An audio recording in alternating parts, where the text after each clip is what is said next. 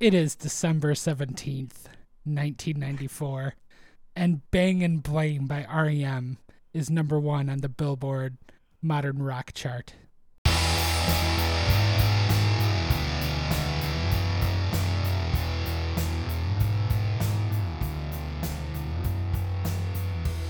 Hello, and welcome to Tell Me All Your Thoughts on Pod. I am Quillen. I'm Trav. I'm Al, and this is a podcast where we talk about every song that reached number one on the Billboard Modern Rock chart in the 90s, beginning with Kurt Cobain's death in April 1994. Today we'll be talking about Bang and Blame, the second single from REM's ninth album, Monster. Bang and Blame spent 3 weeks at the top of the Modern Rock chart. Let's hear a clip.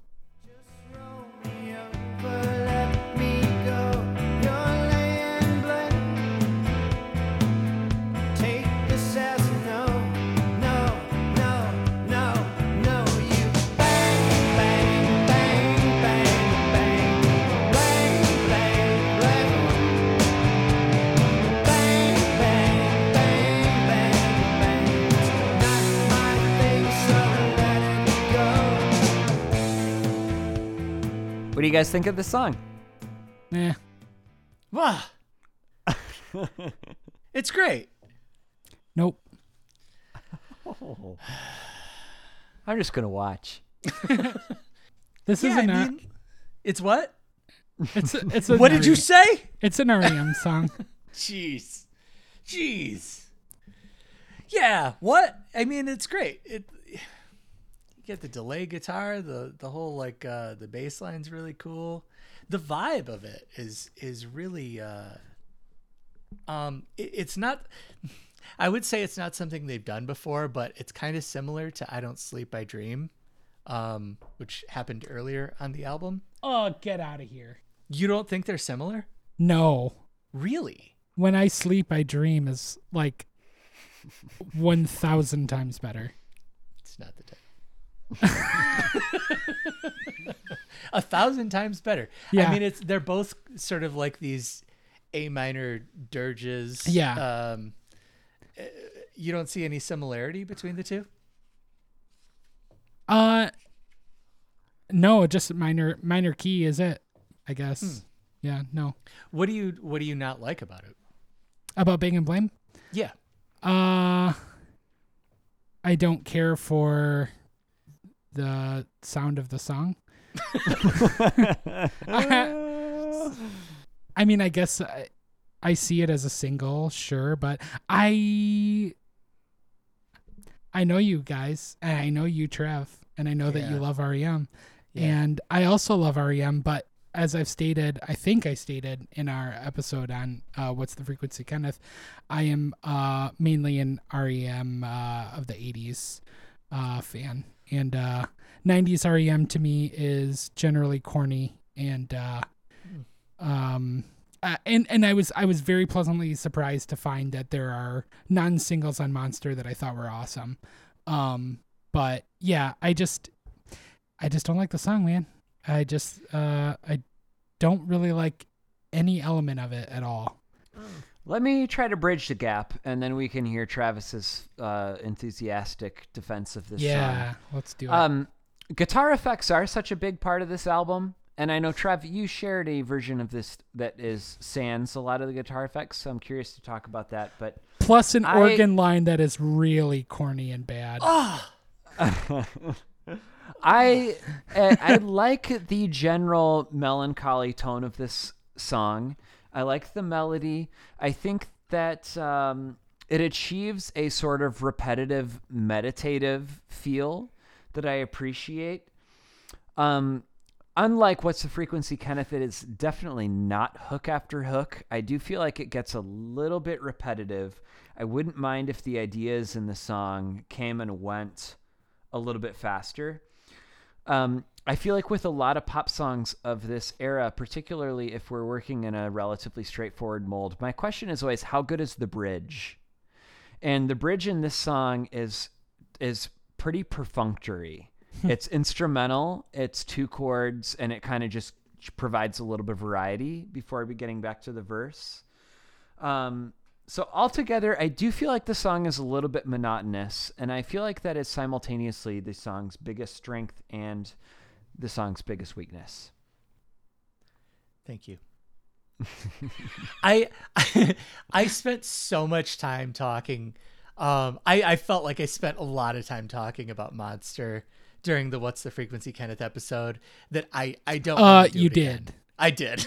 I don't want to I love REM. Sue me.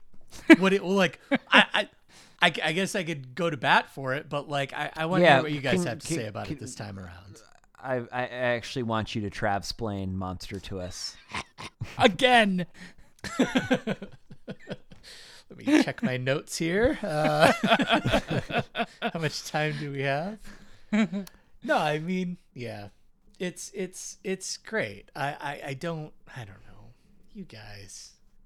Okay, let's talk about a closely related thing.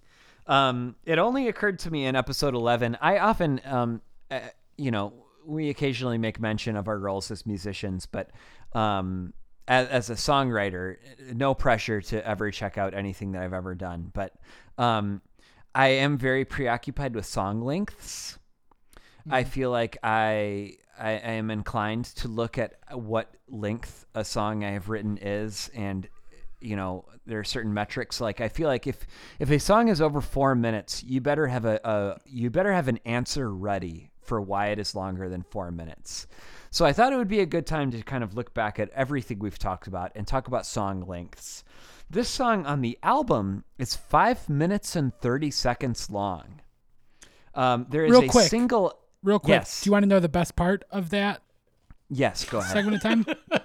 The ending that's completely unrelated to the 30 seconds of rocking out. That is the best part. The single edit cuts that out, and the single edit is 4 minutes 51 seconds, which is still really long for a radio single. Mm-hmm. Would you like to guess our longest and shortest songs so far? I would. Travis is raising his hand. I think if I had to guess, I think they're consecutive, right? Is this true? The longest is followed by the shortest song on our list? Go ahead. My guess is the longest would be Champagne Supernova.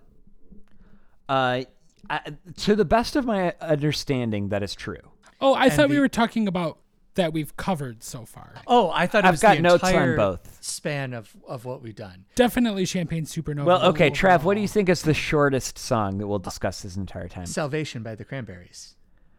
You're very close. Oh. Okay, so far from what we've discussed, Basket Case is the shortest song we've talked about. It's 3 minutes and 1 second long, which I think is a great length for a song.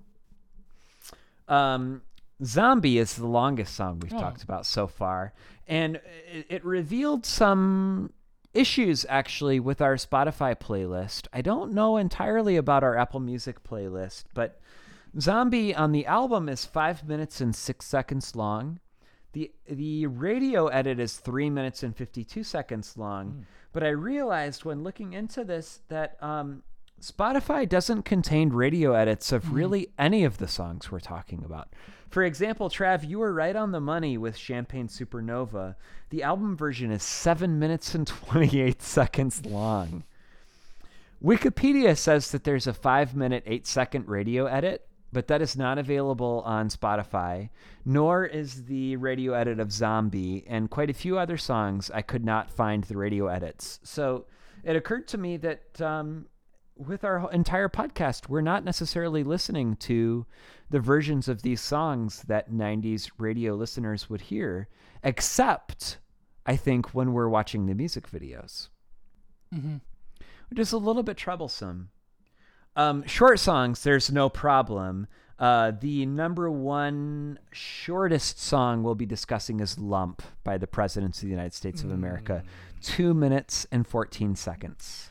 I thought Salvation was 2 minutes exactly. It is quick. Let me take a brief look, but I know that I looked at that. Hold on 1 second. First, I want to ask, Lump by the Presidents of the United States of America was a number one hit?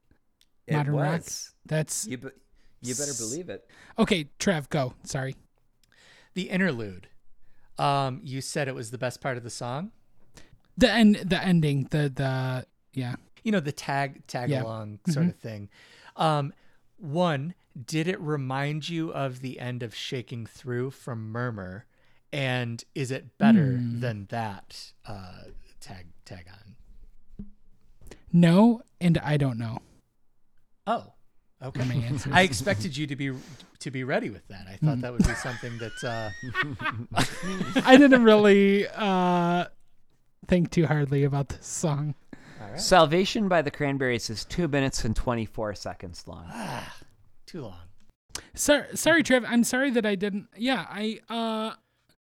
that like tag on ending to me. I mean, it's been at this point probably like a week and a half since I've listened to the song. I don't know. It just sounded cool and meandering and like arty. Yeah, I really like it too. I think it's really cool. Yeah, it's a cool. I don't think it's the best part, but it's cool. Well, I mean, when you hate the song, pretty much. I mean, it's not hard to. All right, the truth Next. comes out. You piece of shit. Next. Any thoughts on the lyrics of this song? Yeah. I found something really interesting on songmeanings.com. It was basically a comment. Actually, so I don't know, Al, how do you want to approach this? This was a fun thing we had today. There's a little bit of a story behind this. I looked on songmeanings.com and user Dazzer0 had the top rated comment on the meaning of this song. This person said that this song is about a closeted relationship between River Phoenix and Michael Stipe, a romantic relationship. So I decided to look around. I didn't just want to spread that idea around, much like, no one wants to spread around that you should ingest Clorox or whatever is circulating around the internet right now. I found a profile on River Phoenix. Sorry, not there's Rivers Cuomo and River Phoenix. Rivers Phoenix. And there's a profile on River Phoenix in The Guardian where there's a quote from Michael Stipe. He says, "We met through my sister. She'd moved to Florida and became familiar with the whole family. I would visit her and hang out with them. And I have 2 sisters who I love very much. But River was like my little brother. We're exactly 10 years apart, and he really did feel like a brother to me." So there's nothing about Phoenix's sexuality. I found another profile in Vanity Fair, nothing about a sexual relationship. I did a Google search for River Phoenix bisexual, and that resulted only in links that were kind of trashy that I did not want to click on. So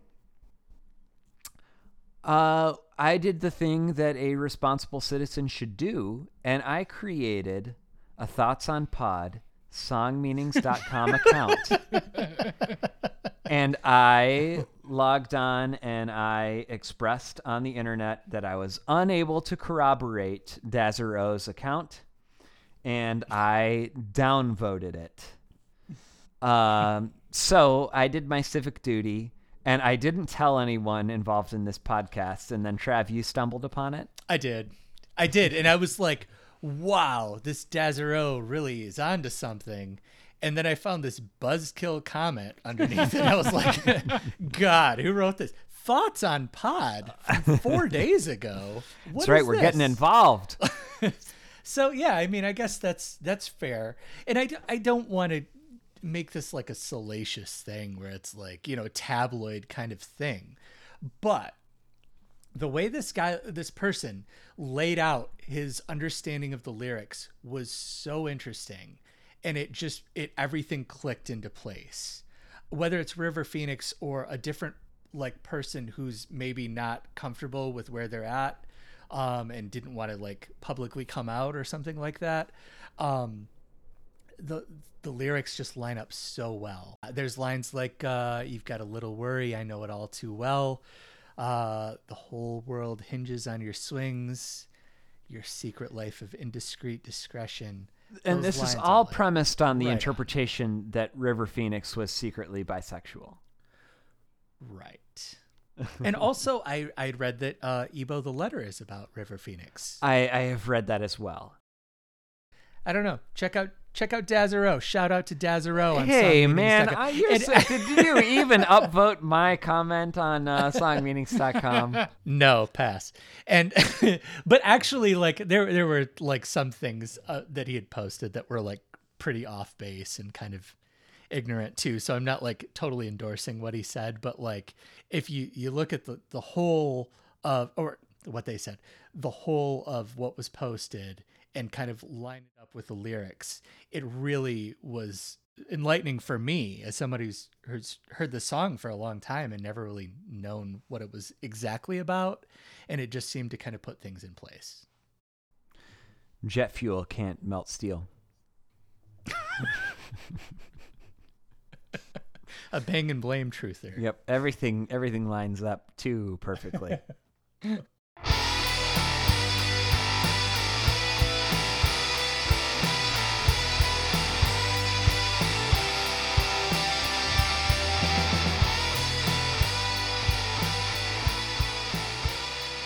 This is featured in Weird Al. Quillen's on a roll. This song is featured in Weird Al's Alternative Polka. He goes through Loser, Sex Type Thing by STP, All I Want to Do by Sheryl Crow, Closer by Nine Inch Nails, Bang and Blame by REM, Ought to Know by Alanis Morissette, Bullet with Butterfly Wings by Smashing Pumpkins, My Friends by Red Hot Chili Peppers, I'll Stick Around by Foo Fighters, Black Hole Sun by Soundgarden, and finally Basket Case by Green Day. And it's pretty clever musically. Cool. He's doing our whole damn podcast for us. This is just like a medley, one of his medleys. It's a medley, yeah, and it's mostly accordion based. The album contains parodies of 3 songs we'll be covering. There's the song Cavity Search, which is a parody of Hold Me, Thrill Me, Kiss Me, Kill Me by U2. It's something like it's about like the dentist, going to the dentist. Something drill me. Brush me. I'm sold. Brush me, no drill more. me, spit me. Yep. Something like that. There is the classic Gump, yeah. which of course is a parody of Lump. And Syndicated Ink, which is a parody of Misery by Soul Asylum. Doing the Lord's work. This is REM's final modern rock #1, and it's their final top 40 pop It shouldn't chart have even appearance. been either of those things. Oh, Lord. Since this is our last REM episode already, any thoughts on or reflections on REM's status in the 90s? Yeah, like you said, there should be 3 or 4 more songs after this. I can think of 2 from New Adventures. I hate Up, which is crazy. I hate the album. Really? Up. You're not a fan of No, Day Sleeper? Just everything on that album just turns Okay. me off. And I don't hate it relative to REM's like work. I hate it. Is that the last 4-piece album? No, it's their first 3-piece album. And they blame it. They sort of blame that at like Bill Berry would just be like, all right, let's, cut out the excess here. He would always be kind of like the editor. And with him being gone, they didn't have someone to do that. And so there's all these 4 or 5 minute songs that are just like, they go on forever and they never really nothing's happening. Lotus is so bad. That is one of my least favorite songs. And it is from one of my favorite bands. Reveal is wonderful. I really like Reveal a lot. Around the Sun is, I haven't listened to it. It's my favorite band. I've never listened to that album. I'm saving it for a rainy day. Accelerate is fine. Collapse Into Now is very good. Yeah, I will just reiterate what we've said for the last couple episodes, which is that I think that REM has as big a claim to shaping the 90s alternative radio sound as Nirvana does, at least. They're a really profoundly influential band. That I can agree with. Do you think, Quillen, is there anything that happens after Bang and Blame that deserves to be, high up on the charts or anything? Yeah, nothing really. I mean, I want to say that Monster was the last album that really had anything that stuck out to me. I don't think I have the negative connotation about Up that you do, Travis. But yeah, 90s REM is kind of whatever for me. Sorry to be a buzzkill here. I think Trav and I'll defend 90s REM a little bit later. Any thoughts about the music video? I kind of liked the music video, actually. Yeah, it's cool. What was so good about it? I'll tell you. Well, just the footage of Bill Berry playing the drum beat during the verses, which is so funny to me because it's just kick drum and not even floor tom, rack tom, which is a tom that I am a drummer.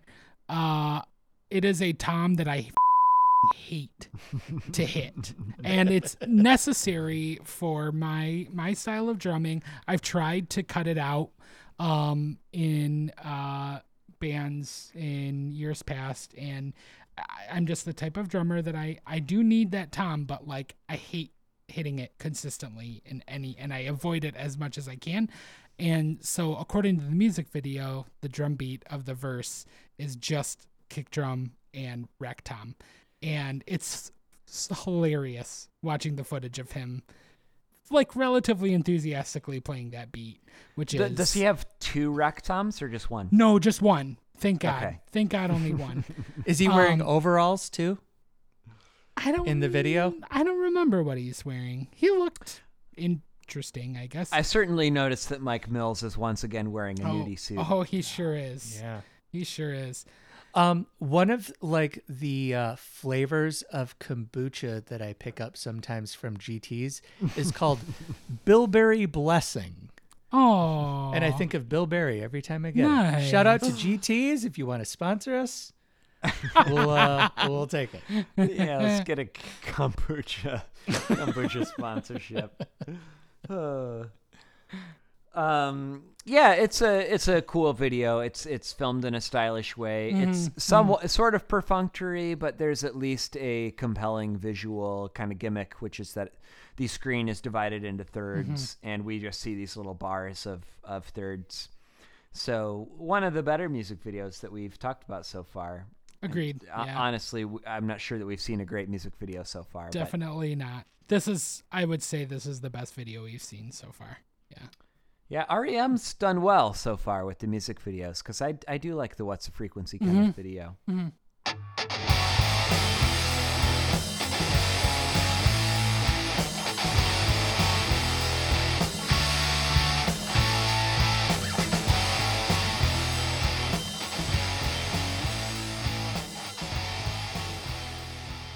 Okay, so normally at this point we would talk about albums. We have already talked about Monster, so we made a decision that we would forgo talking about Monster again, and instead we'd talk about REM's career as a whole. And so what we have prepared is for each of us our 5 top REM songs. So I'm fascinated. Me too. Who wants to start at number 5, and we'll go around. I can start. Great. By the way, I have 4 guesses for each of you. I think I'm guessing 4. I'll let you know if I'm right After about the 4. You sure you don't want to read your guesses first? No, I would, think I would rather afterwards. hear the guesses after the fact. Yeah.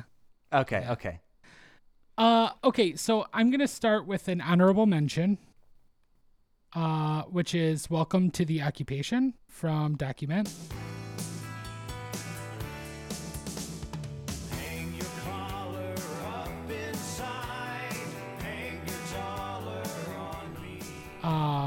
So this is your number 6? Yeah, that's number 6, basically. Okay.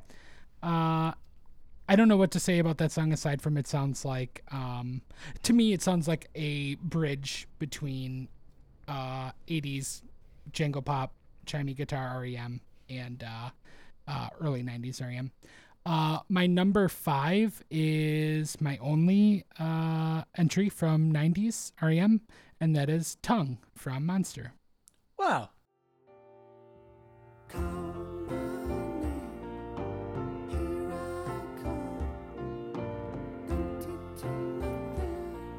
Oh, Yeah, okay.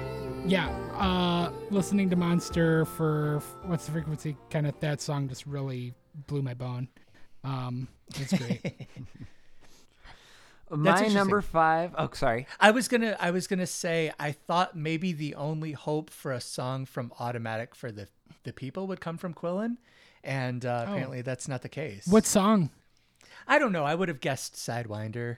Oh, But yeah, whatever. I couldn't even hate tell that you. song. I couldn't even Yeah. tell you what that song is. Right Okay. now. Sidewinder is almost solely responsible for my just total inability to listen to Automatic for the People all the way through. Wow. Okay. Wait, is the song got a cool actually riff. called "The Sidewinder Sleeps Tonight"? Yeah. And in the first Sorry. 10 seconds of the song, Michael Stipe does his. Oh yeah, that's not cool. But you know, I whatever. thought You get that- into it. It's got a cool. I'm riff I'm and pretty much done by that point. But if you're worried about the inclusion of Automatic for the People, you don't need to be. okay. My number 5 is Ebo the Letter from New Adventures in Hi-Fi from 1996. I wore it like a badge of teenage film stars, hash bars, cherry mash, and tinfoil tiaras, dreaming of Maria Callas. The first REM album I ever bought was New Adventures in Hi-Fi. Oh, interesting. Very cool background vocals from Patti Smith. Another song that most people suspect is about a letter that Michael Stipe wrote to River Phoenix. Lots of great lyrics about fame and fear and addiction, and it has just a really compelling mood. It is a sort of meditative, repetitive song, but I feel like it's kind of magical from the moment that it starts. A real favorite of mine. And apparently drugs too. Like there's a lot Sure. of drug references in the song. Yeah, I really came to appreciate that over the time that we've spent kind of preparing for this. But yeah, wonderful song. Great choice. My number 5 is the first song from Document, Finest Work Song.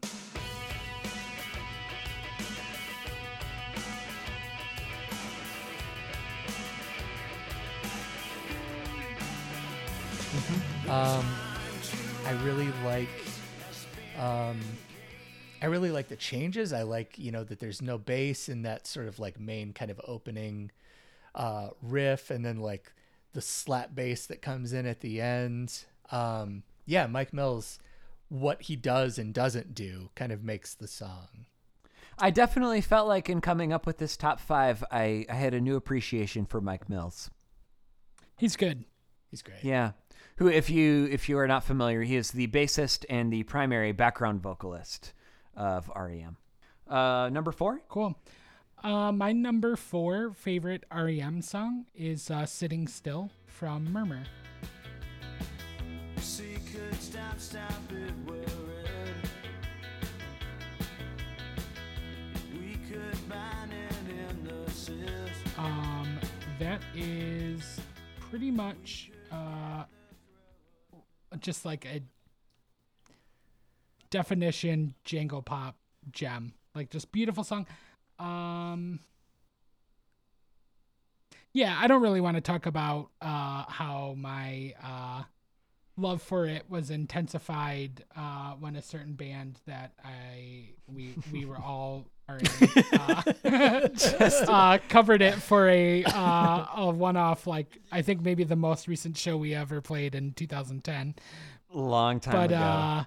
And I did not bother ever looking at the lyrics. I just decided to go with whatever jumbled stuff I remembered. that's great. And I remember it being a little bit uncomfortable. Oh, man. The experience of covering it. I loved it. It was fun. Yeah, it was Did really ya? fun. It was Yeah. really fun to Okay. play. And yeah, I don't know. Not much to say about it. Just a fucking great REM song from the 80s. You're All right. right, well, we're not going to plug our old band. You're going to have to do some internet research to figure out who we are. Well, we're not necessarily an old band. Someday. Well, Okay, well, we might hear a little bit more about Sitting Still later, but my number 4 is from Automatic for the People from 1992. It is the song Night Swimming. Night swimming deserves a quiet night.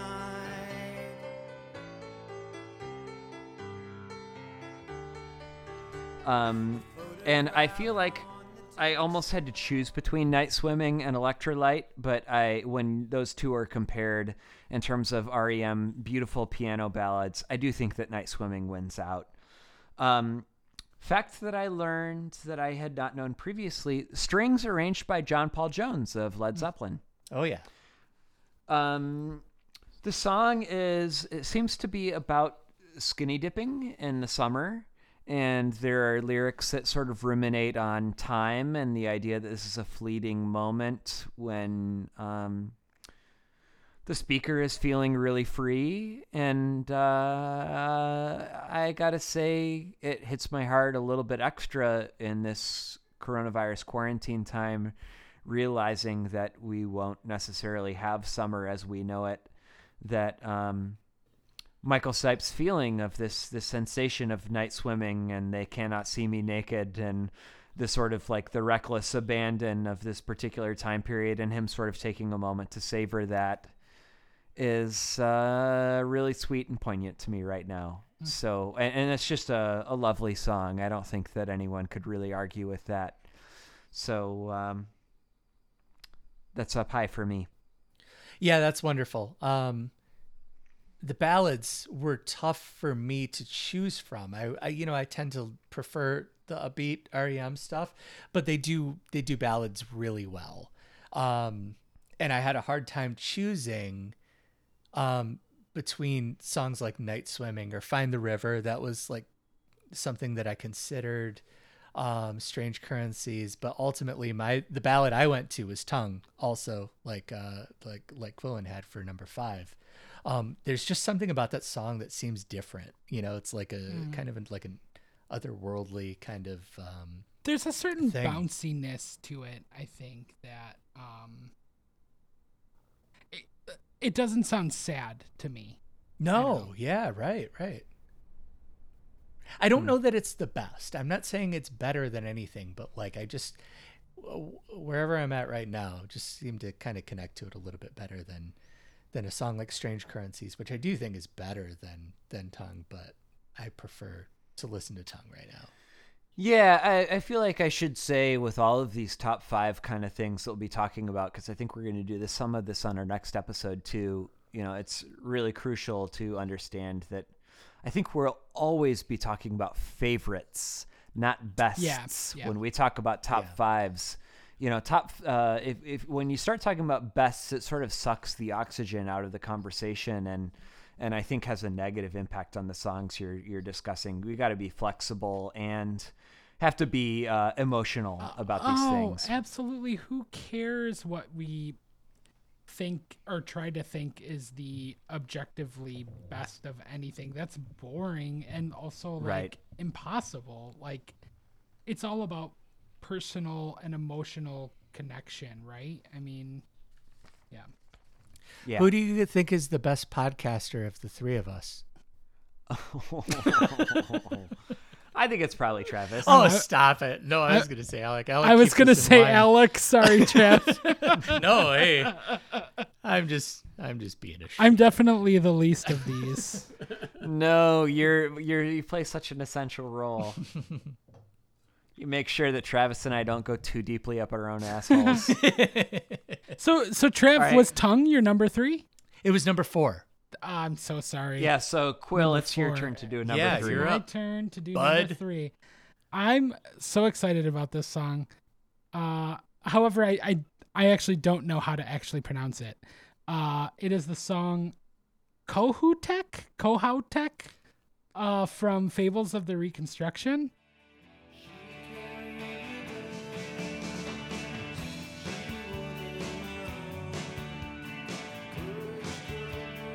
Wow. It is, yeah, just kind of like a middle of the album, like kind of droney. I mean, it's melodic and beautiful, but the guitars are like not typically, and the tempo is not upbeat.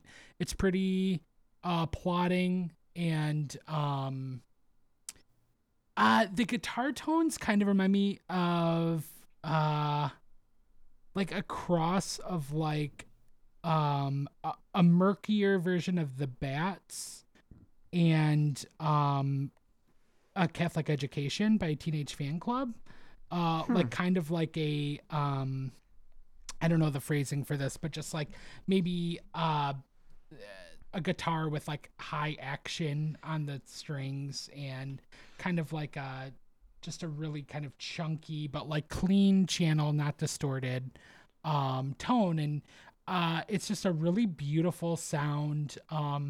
It's a really simple song, nothing really to it, but I don't know, for me it's just like the simple chord progression is really pretty, and just like the way the guitars sound, and it's one of the few songs that I really love from Fables, which came out in 85? Yeah, 1995. I was really tempted to put some stuff from Fables because I like that whole album, and I gotta confess, I can't, even looking at the lyrics of this song on my phone, I can't actually imagine which one it is.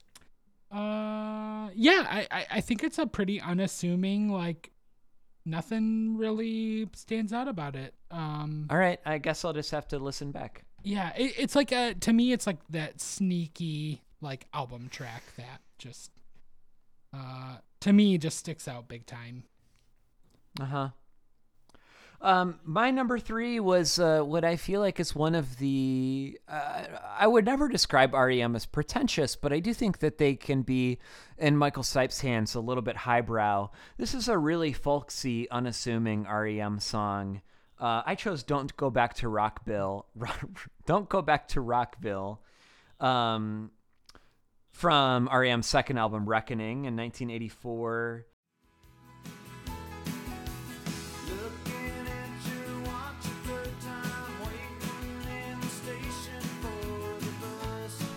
Supposedly primarily written by Mike Mills, although sung by Michael Stipe. And it's just a relationship song. It's just kind of like a don't break up with me and move away song. It's super basic, but just has this wonderful democratic feel, and just feels effortless. And I don't know, goes sort of in a category of like, I'm not a country music fan, but something like Don't Go Back to Rockville goes with like Dead Flowers by Rolling Stones in the category of just sort of like effortlessly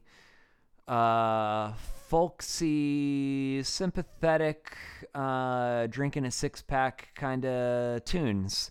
And I'm a big fan of Don't Go Back to Rockville. Awesome.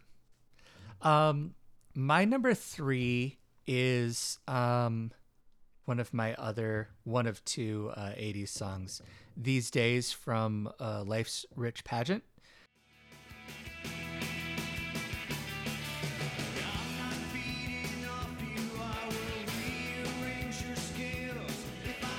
I think that album for some like early fans was like a jumping off point where they were like, this is a sellout move, you know, to like whatever. It was like 87 or 88, something like that. 86. 86. Thank you. I'm sorry. You're right. That makes sense. Because Document would have been 87. Yeah. They released an album a year for 5 years in a row. Isn't that Yeah, it's insane? nuts. Yeah. Continue, Jeff. But These Days was just this really like upbeat sort of like rocker where like the chord changes are pretty interesting and wild, and you know, like this sort of like positivity coming through, and it is like kind of an arena rock song, but really like an effective one that I love. All right, great. Awesome. Quillen, what's your number 2? My number 2, Travis, I guarantee my top 2 are on your list of predictions. I think so. Yeah. My number 2 is from 1983's debut LP, Murmur. It is called Catapult.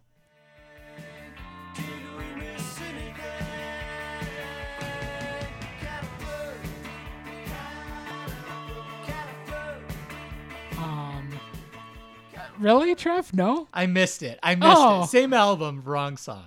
Oh, okay. Catapult's great. Yeah, Catapult is like the ultimate, just like upbeat, jangly early 80s REM song. The guitar part is incredible. And a little bit of like a Brian Wilson vibe, I feel like. Interesting. I've never thought that. Yeah. Yeah, I don't know. It's my favorite song on Murmur. Like, yeah, it's my favorite song. I probably have more emotional attachment to and think that Sitting Still is probably the better song, but Catapult is like Catapult and Laughing are like the two songs that like stuck out to me the most when I was first getting into that album. Which the two of you are the ones who recommended it to me. But yeah, just great guitar work, great, typically catchy, awesome 80s REM shit. Okay. My number 2 has already been mentioned by Quillen. It is Sitting Still from Murmur, also 1983, B-side of their first single, Radio Free Europe. And there's a kind of a Clear Birds influence, very jangly, wonderfully melodic, just a fantastic song. That's all I've got to say about it. Cool. My number 2 is from Out of Time, which is an album that I didn't like for a long time, but it's the last song on Out of Time. It's called Me and Honey.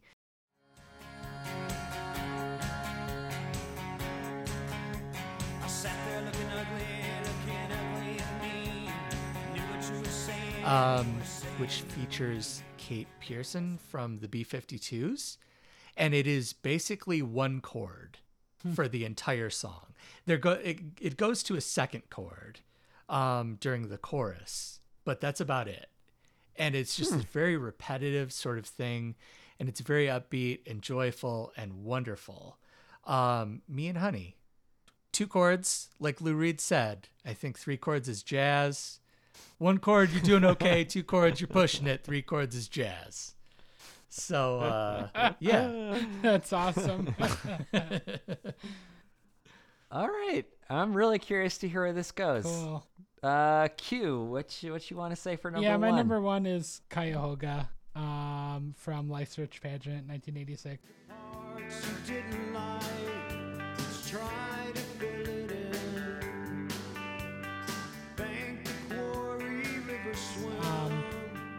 After I got into Murmur, this would have been 2008, 2009. I was looking for more, and I bought the whatever other 80s REM album I found at whatever Ann Arbor area record store, which was it would have been Life's Rich Pageant. Because it was the next album I listened to, and Cuyahoga, 4th song on the album, just fucking killed me. Best bass line, like one of my all-time favorite bass performances in a song. I love the I'm not a huge fan of the style these days, but at a time I loved bass playing like you're playing a guitar, playing chords and intricate bass lines, and Cuyahoga has that in spades. Great melody. I don't know. I'm so boring talking about music. Great melody, great bass line. Funny you don't hear me talk about the incredible drumming in REM.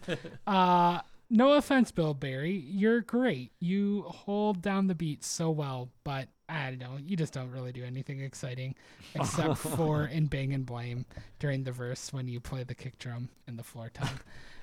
But anyways, yeah, I just think Cuyahoga is just the best REM song. It's just so catchy and memorable and perfect. My number one is heavily influenced by Travis, so I'm curious to hear if he thinks I'm crazy or if he's going to have the same answer. My number one is from an album I don't particularly like. It's from Out of Time, 1991. It is the Mike Mills song Near Wild Heaven. Wow.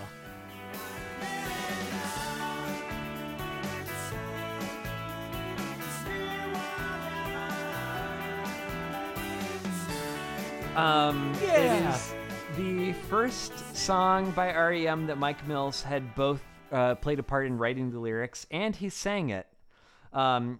He had, of course, sang Superman, and he, of course, had written Rockville, so he'd done one or the other, but this is the first time he did both. This is another song where Kate Pearson of the B-52s sang background vocals, and it's got some of the Byrds Jingle Jangle, and it's got a whole lot of Beach Boys background vocals, and it really has nothing to do with Michael Stipe and the creative direction that he has taken this band in. It is just sweet sugar, but it's so sweet, and over the course of 10 or 15 years, it's grown so much on me. I found, sometimes when you're familiar with the band for a long time, it feels like you have this sense of obligation in choosing your top song. And when I realized that this was my favorite REM song, I felt elated. I felt a little giddy. So really happy to say Near Wild Heaven is my number one. That's great. I remember kind of coming into that song at a time where I was just like absorbing so much new stuff and putting it on, like, I think, a mix that we had shared, and it being a very kind of a revelation that, like, hey, a Mike Mills song is actually really good. So that's awesome. My number one song is, I gotta say, like, REM is not a singles band, right? Like, they're an album band. Yeah. Like all of these songs like have equivalents to the songs within the album that they're on. Mm-hmm. So it's tough to try to place them. So I picked the first song from my favorite album, New Adventures in Hi-Fi, How the West Was Won and Where It Got Us. The story is a sad one, told many times. The story of my life. It is a very weird and like kind of arty song, where there just doesn't seem to be a lot of like. It's very unconventional, and there's this weird kind of like organ thing happening in the background that is like kind of discordant and strange, and I don't know. I mean, but that was picking between that and 4 other songs from the album. I mean, it could have been Ebo the Letter or Departure or So Fast So Numb for me, and I just sort of like, well, I guess this is it. So yeah. It's not really a ringing endorsement, but I mean, that song rules. So at the moment, you consider New Adventures in Hi-Fi to be your favorite album? Yeah. It's Sorry like about my cat, everybody. He woke up and now he wants attention. Go ahead. It's kind of like a rotating thing between New Adventures and Monster and Melancholy and the Infinite Sadness. The 3 of those albums are my favorite albums. You only like albums by people with shaved heads. Yes. From 94, 95, or 96. Throwing Copper is I assume number 3 on that list. Hey, Al, when Throwing Copper came out, Kowalczyk had hair. He did. Hey, at that time. Al, though, for real, what is your favorite REM album? My favorite REM album is probably Reckoning, and I think Trav gave me trouble last time I said that. He said it was the most boring one or something like that, but I feel like they really figure out the slightly melancholy, jangly pop guitars peak on that album. I think that almost every song is just totally fantastic. Really big fan of Harbor Coat. Really big fan of Harbor Coat Letter Never rules. Sent, Seven Chinese Brothers. All those Yep, Seven Chinese Brothers. I really like a lot. So Sure. that's still my favorite. Yeah, I would like to apologize for that. I was wrong about that. Like, it's great all the way through. I don't know what I was thinking. I think I thought it got boring in the middle somewhere. And I think it's it just does. not. I don't know. I think it's like it actually holds up pretty well through that. So I don't know. But yeah, I definitely had Harbor Coat. I thought you were gonna put Harbor Coat and Green Grow the Rushes on your Green Grow the your Rushes was a list. finalist. That and Life and How to Live It were the two that came the closest to appearing in my top 5. Yeah. Yeah, Trev, what were your predictions? So for Alec, I had Green Grow the Rushes, Harbor Coat, Don't Go Back to Rockville, and Ebo the Letter. Oh, okay. And then for Quillen, I had Cuyahoga, Laughing, Welcome to the Occupation, and for some reason, Sidewinder Sleeps Tonight. Apparently a song that you don't care for at all. I don't know why I thought that. I just don't know what that song is That's fair. off the top of my head. I'm sure I would recognize it, but yeah. In my drunken state,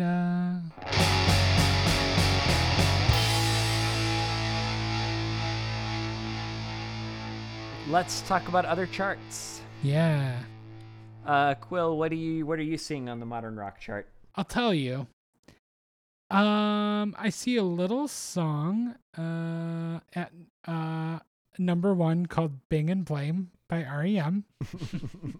And at number 3 I see a little song called About a Girl by Nirvana. And at number 4 a song called Zombie by the Cranberries. But at number 2 Okay. I see a song called Buddy Holly by Weezer. Uh-huh.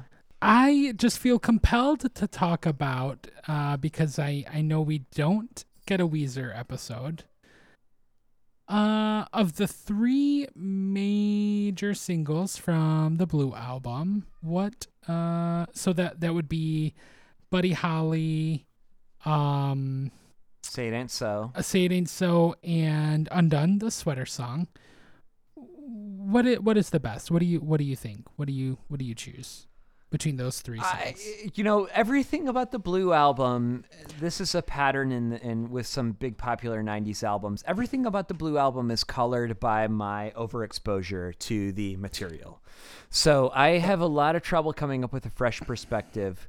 So, Just choose a damn song. I'm going to go with the one that has the least overexposure, arguably, which is the Sweater Song. So I think that's my number 1. Respect. Yeah, I would agree with that. I think that's the easiest one to listen to. Man, but I if I love were to that. hear the song for the first time, you can't sleep on the bridge to Say It Ain't So. Oh, Saying It So is fantastic, but I can't hear it with fresh ears. Right. Fantastic. It sounds like any cover band in the world right now. Yeah. I agreed about the bridge. It's awesome. Say It Ain't So is by far my least favorite album on the Blue album. Least favorite song on the Blue album. What? Yeah, definitely. That seems contrarian. Nope. Okay. I played it a lot with my cousins in high school, just jamming in Timothy their class? basement.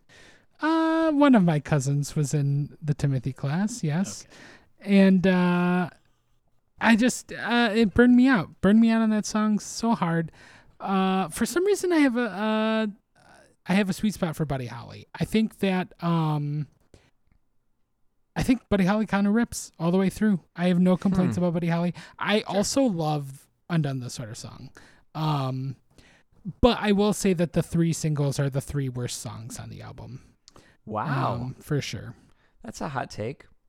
I don't that blows my mind because that album is all good songs, I think. The other thing that stuck out to me was the inclusion of a song, and I don't have anything to add to this. I would love it if you guys could talk about it. Is the song "Sour Times" by Portishead from the Dummy album. That's the main note that I had made, and my thing with Portishead is I'm super interested. I've not put in the time. I believe my brother was aware of and a fan of Portishead at this time, or maybe like within the few years after. I never really got into them until their third album that they came out with in 2008. Was it called Third? Yeah. Yeah. And what is the name of the song? Shit. Was it The Rip? Yeah. The Rip is awesome too. The Rip. So it starts as like just like kind of like classical acoustic guitar, right? Yeah. And then just like an arpeggio. Yeah. Finger picking through an arpeggio. And like half the song, and then a drum beat slowly but surely comes in, and then the arpeggiated guitar part turns into a synth part, right? And it's just beautiful and awesome. So all of this to say, I need to check out Third, but I also want to check out 90s Portishead. I had never thought to do that. Do either of you have any experience with 90s Portishead? I don't. I've never formed a personal relationship with Portishead, but I will say, in the context of all the music that we've been talking about on this podcast, to then venture out and listen to Sour Times by Portishead, it sounds revolutionary in this context. In terms of just the mixture of influences, the electronic elements, it really sounds like a band that is thinking profoundly outside of the box, and it's pretty cool. Let's rate Bang and Blame by REM. I didn't have much good to say about this song. I love REM from the 80s. So in that spirit, I will give Bang and Blame a 2.25 out of 5 hair shirts. Oh, I'm so delighted by that. That's great. I think Bang and Blame is great, and I'm going to give it 4 out of 5 hair shirts. I'm going to go sort of in the middle. I'm going to say 3.5 out of 5 hair shirts. You guys are dummies. Nirvana wannabe? No. I don't buy it either. I don't think that Monster sounds like Nirvana, so I think REM continues to be an American original. Yeah, definitely. I will agree with that as someone who does not care for this song. Like, Bless up to Bill Berry blessings. Yes. This episode brought to you by Bill Berry Blessings. Anyway, you can email us about upcoming songs at thoughtsonpod@gmail.com. Email us a question, and we'll discuss it at our earliest convenience. Or send us comments, memories, corrections, and complaints. If you send comments as a voice memo, we'd love to include them at the end of the show. You can listen along with our playlist on Spotify, Apple Music, or watch along on YouTube. And with this episode, we've reached the end of 1994, so I don't have anything clever to say about this. Next week, we're going to do some kind of special episode looking back at 1994 and looking ahead to 1995. So we will see you in the new year. Bye. bye, REM. Bye.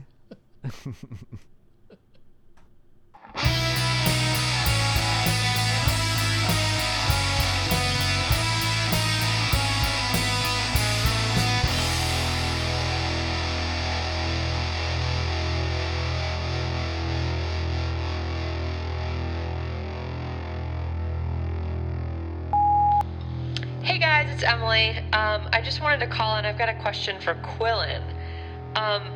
Quillen, what do you like?